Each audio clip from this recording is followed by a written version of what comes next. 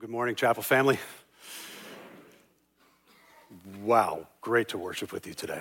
Just awesome. And so looking forward to this week. You know, the night to shine never gets old. And we've got hundreds of volunteers. We have more guests coming than we've ever had before. If you can imagine this room filled with a dance floor and banquet tables, I mean, if you've never been here, it's just amazing. So pray for Friday. There are probably dozens, if not hundreds, of volunteers in this room right now. Can we just thank them for giving their time to volunteer in that? Thank you, guys. So we're spending this winter walking through the Gospel of Mark, and one of the first things that happens is that Jesus calls people to follow him. So he gathers his disciples, and we've been saying every week that he's still doing the same thing, that Jesus is still calling us to follow him and be his disciples. The world will continue to tell you, just follow your heart and everything will be great. And Jesus constantly whispers, no, follow me. It'll be much better. So when you look at those original disciples who followed Jesus, they made a huge decision to leave behind their old lives and to give themselves to his mission and following him wherever he led them. So they understood enough about him to realize that he was worth following. But they definitely didn't understand everything, especially at first.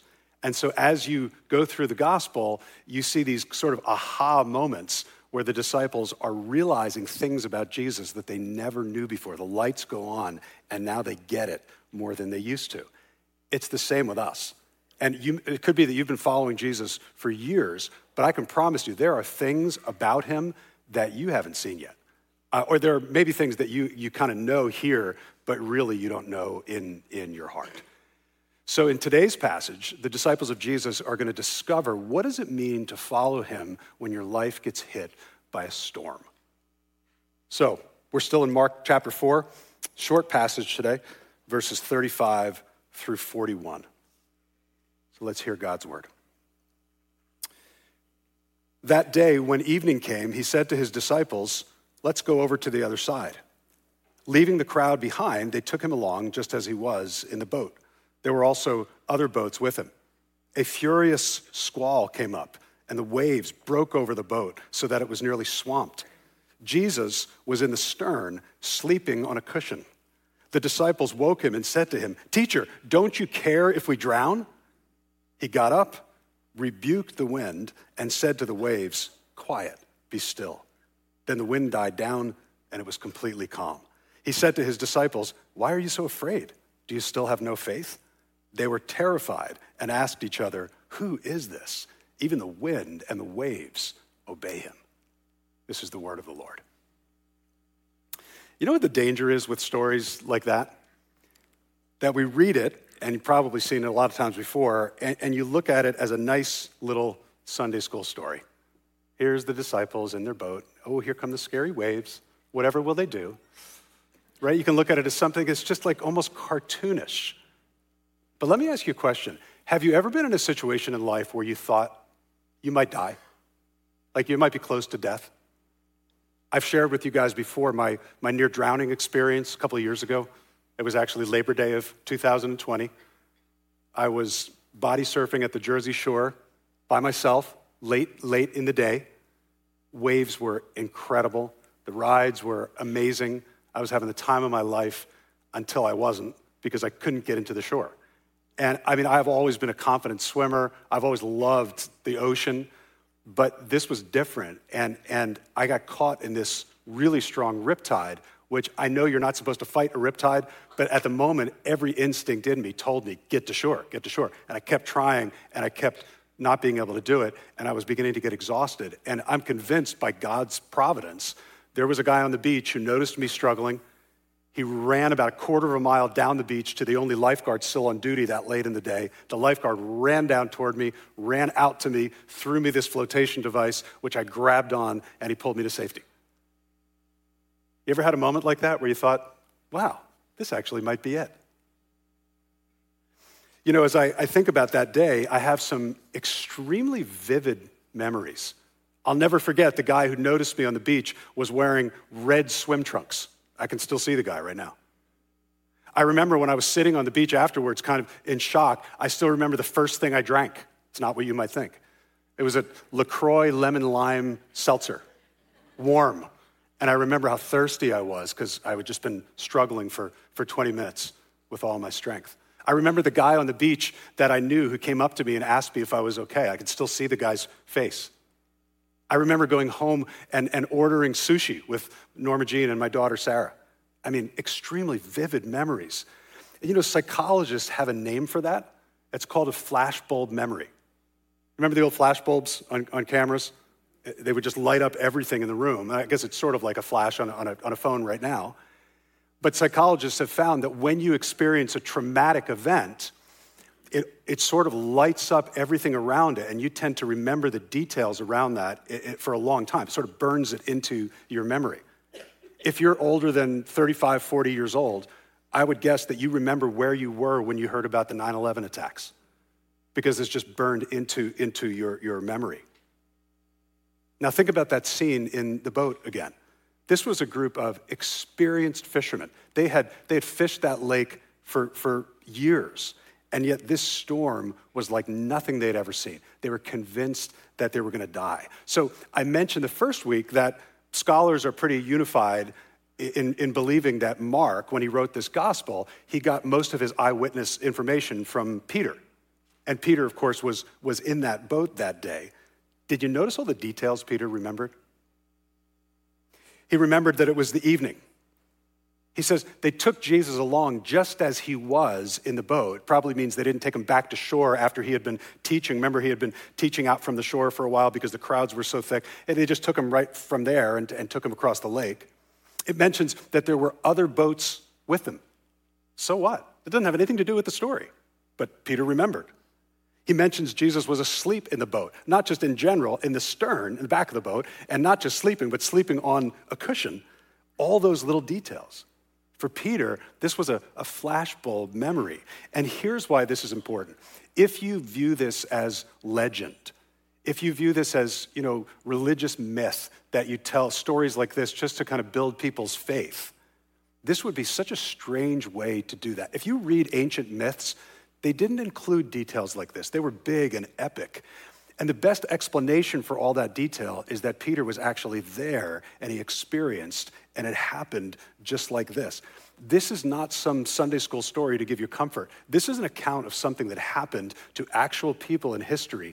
And it's a story of something that very well could, in fact, in some way will happen to you if it hasn't already.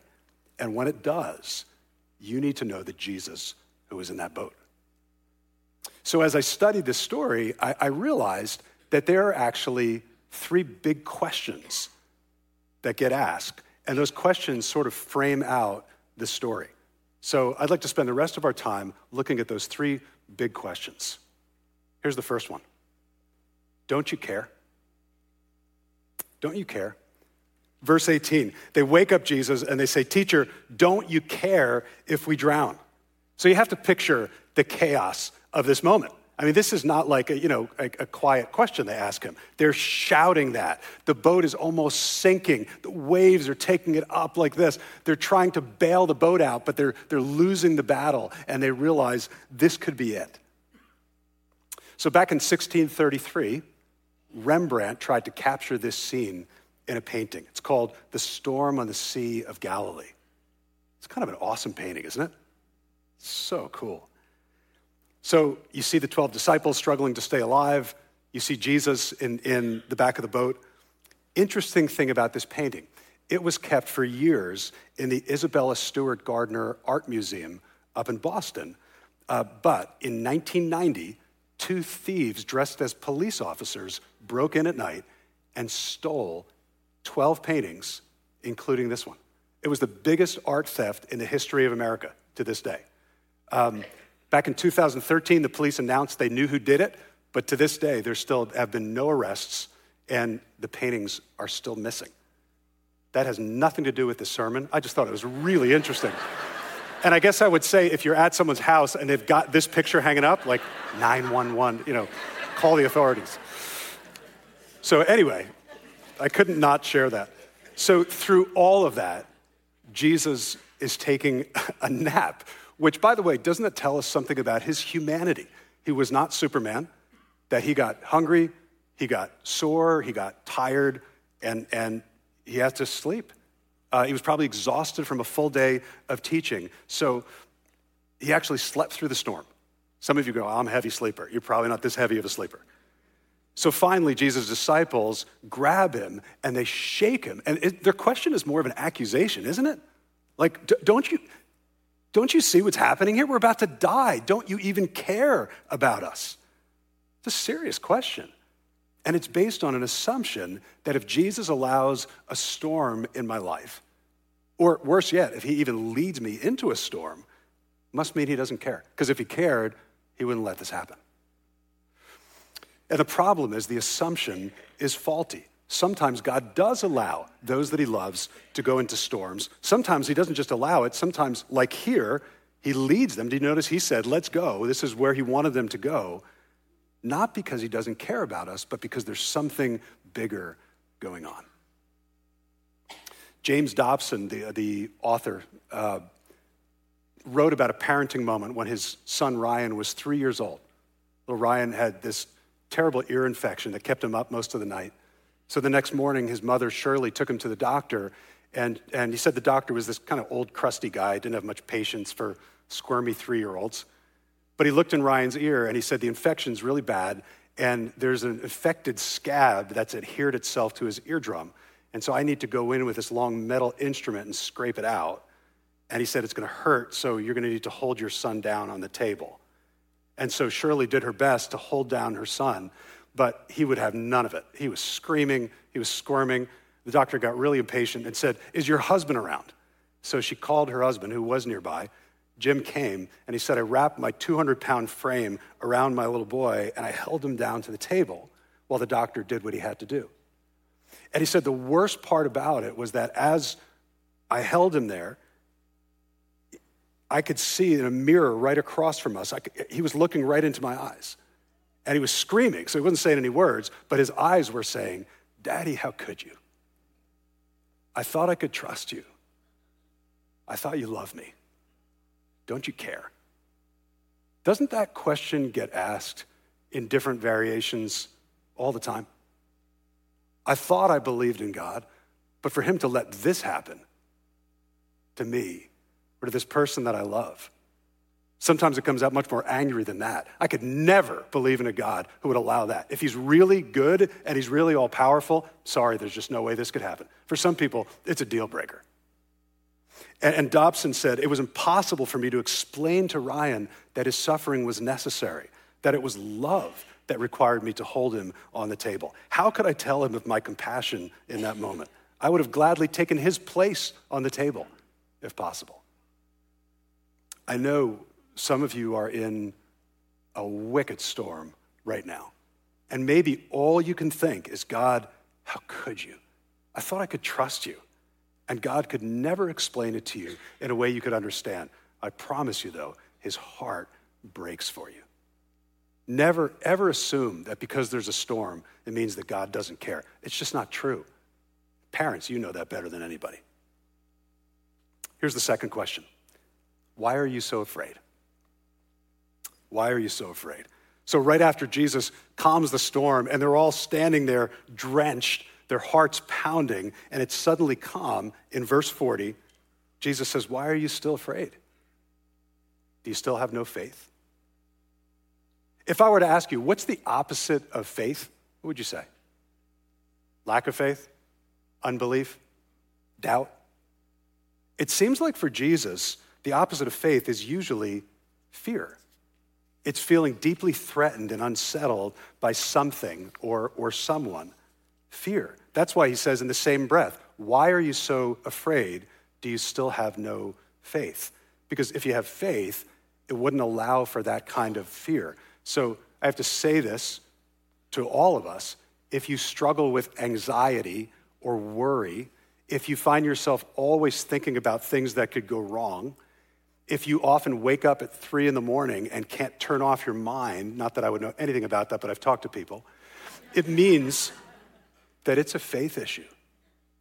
It's a faith issue. I love Psalm 127, verse 2. In vain you rise early and stay up late, toiling for food to eat. For, listen, he grants sleep to those he loves. What a great promise. God wants to so put your heart at rest that you can sleep even when there's a storm going on around you. And isn't Jesus demonstrating the reality of this promise right here? God was granting sleep to this one that he loved right there in the back of that boat. He offers the same thing to us. I was recently walking with a family through the death of a young husband and father. Struggled with cancer for a while, traumatic experience for the family, and finally it took his life. And I remember going into the funeral home the morning of the funeral, and I saw the young widow up front being greeted by people that came in. So I waited my turn to talk to her. And when it was my turn, I greeted her and I said, "Man, I bet you slept about 2 hours last night." And I'll never forget her answer. She said, "You know what, Pastor Dave, I slept like a baby. God has so put my heart at rest." And she wasn't just saying what she thought I wanted to hear, given the right answer. You could see that there was a peace that God had blessed her with in the midst of that experience. And God does that all the time.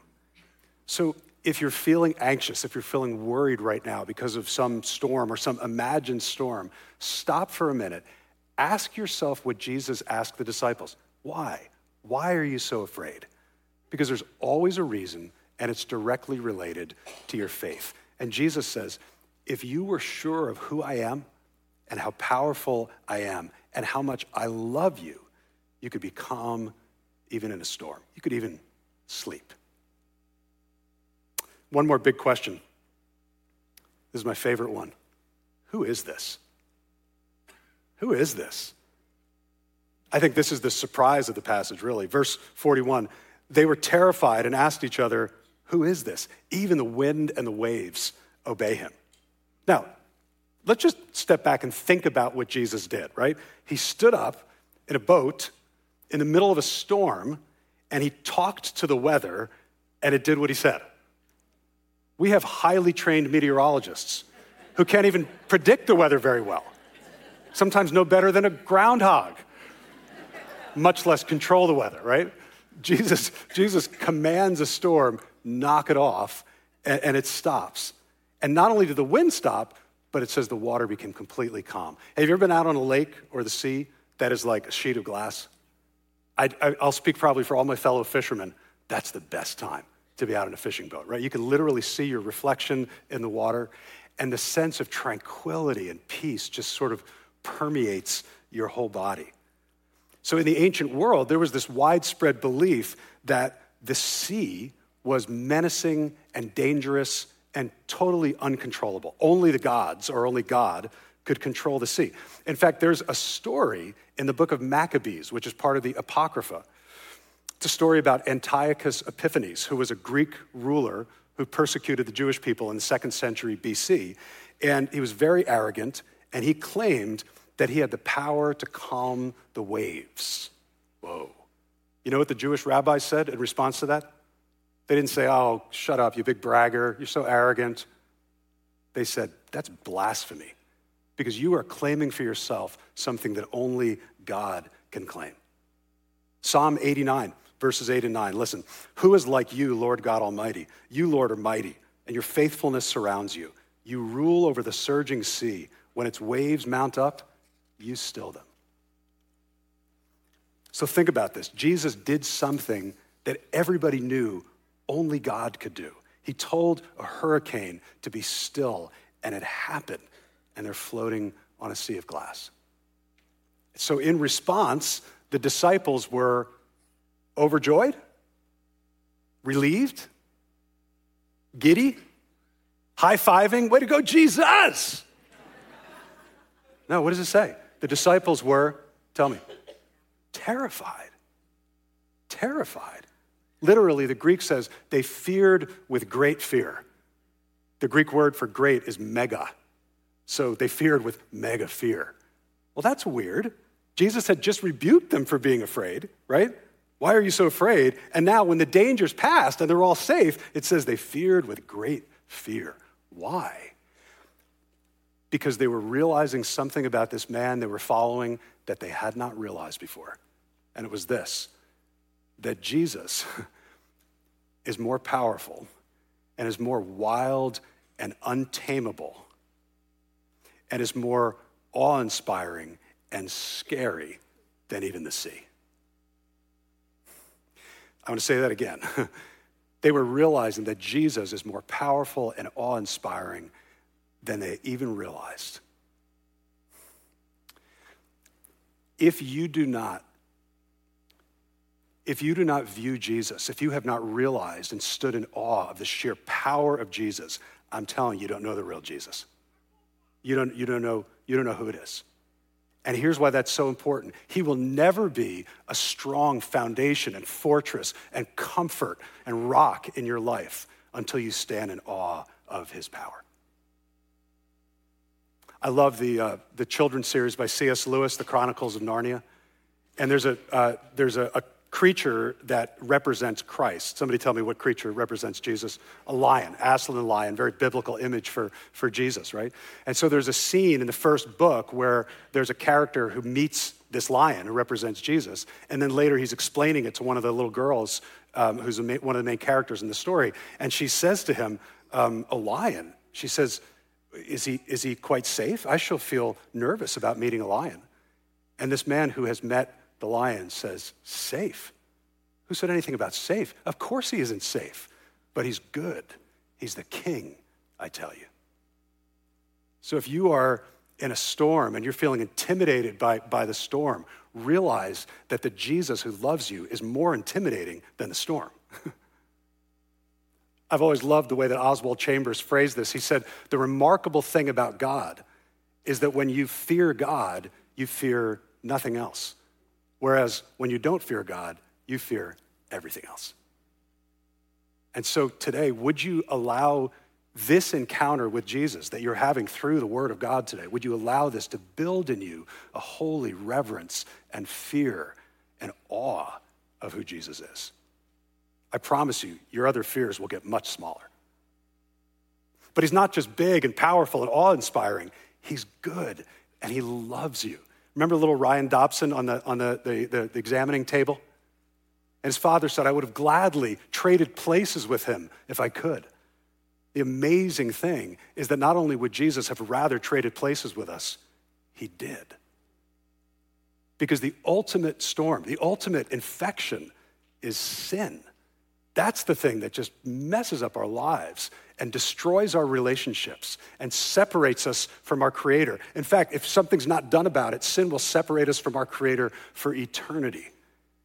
And when Jesus came and when he went to the cross, he took our infection on himself. Isaiah 53 says, surely he carried our sorrows and bore our diseases. And on the cross, he bore the wrath of God, which our sin deserves. He took it so that we don't have to. Praise him for that, amen? Praise him for that. And so if you ever feel like, I don't know if God cares, I don't know if God's left me alone here, please look at the cross. And remember, he didn't stay aloof, he didn't just sit up there and give commands. He came down and walked with us and he suffered along with us. And on the cross, he took our place and suffered instead of us. You know, sometimes he calms the storm. You guys know this. He doesn't always do that. Sometimes he lets the storm rage, right? But he calms us and he enables us to sleep even in the midst of a storm. And so I just want to prepare you, and I know some of you are in it right now, but if you're not in a storm right now, a storm is coming, I can guarantee that. And when that happens, the thing that'll make all the difference is that you remember who you have in the boat with you. Trust him. He will get you through it. Would you rise for our closing?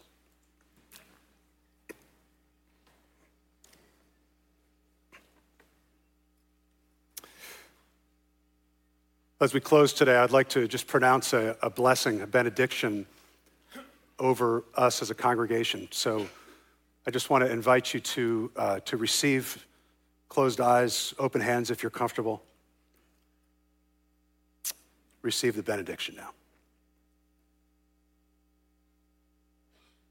And now may the Jesus who calmed the storm on the Sea of Galilee so fill your heart with awe and wonder at his power, that all your other fears go away. In the name of Jesus, our Storm-Tamer, amen. Amen. God bless you.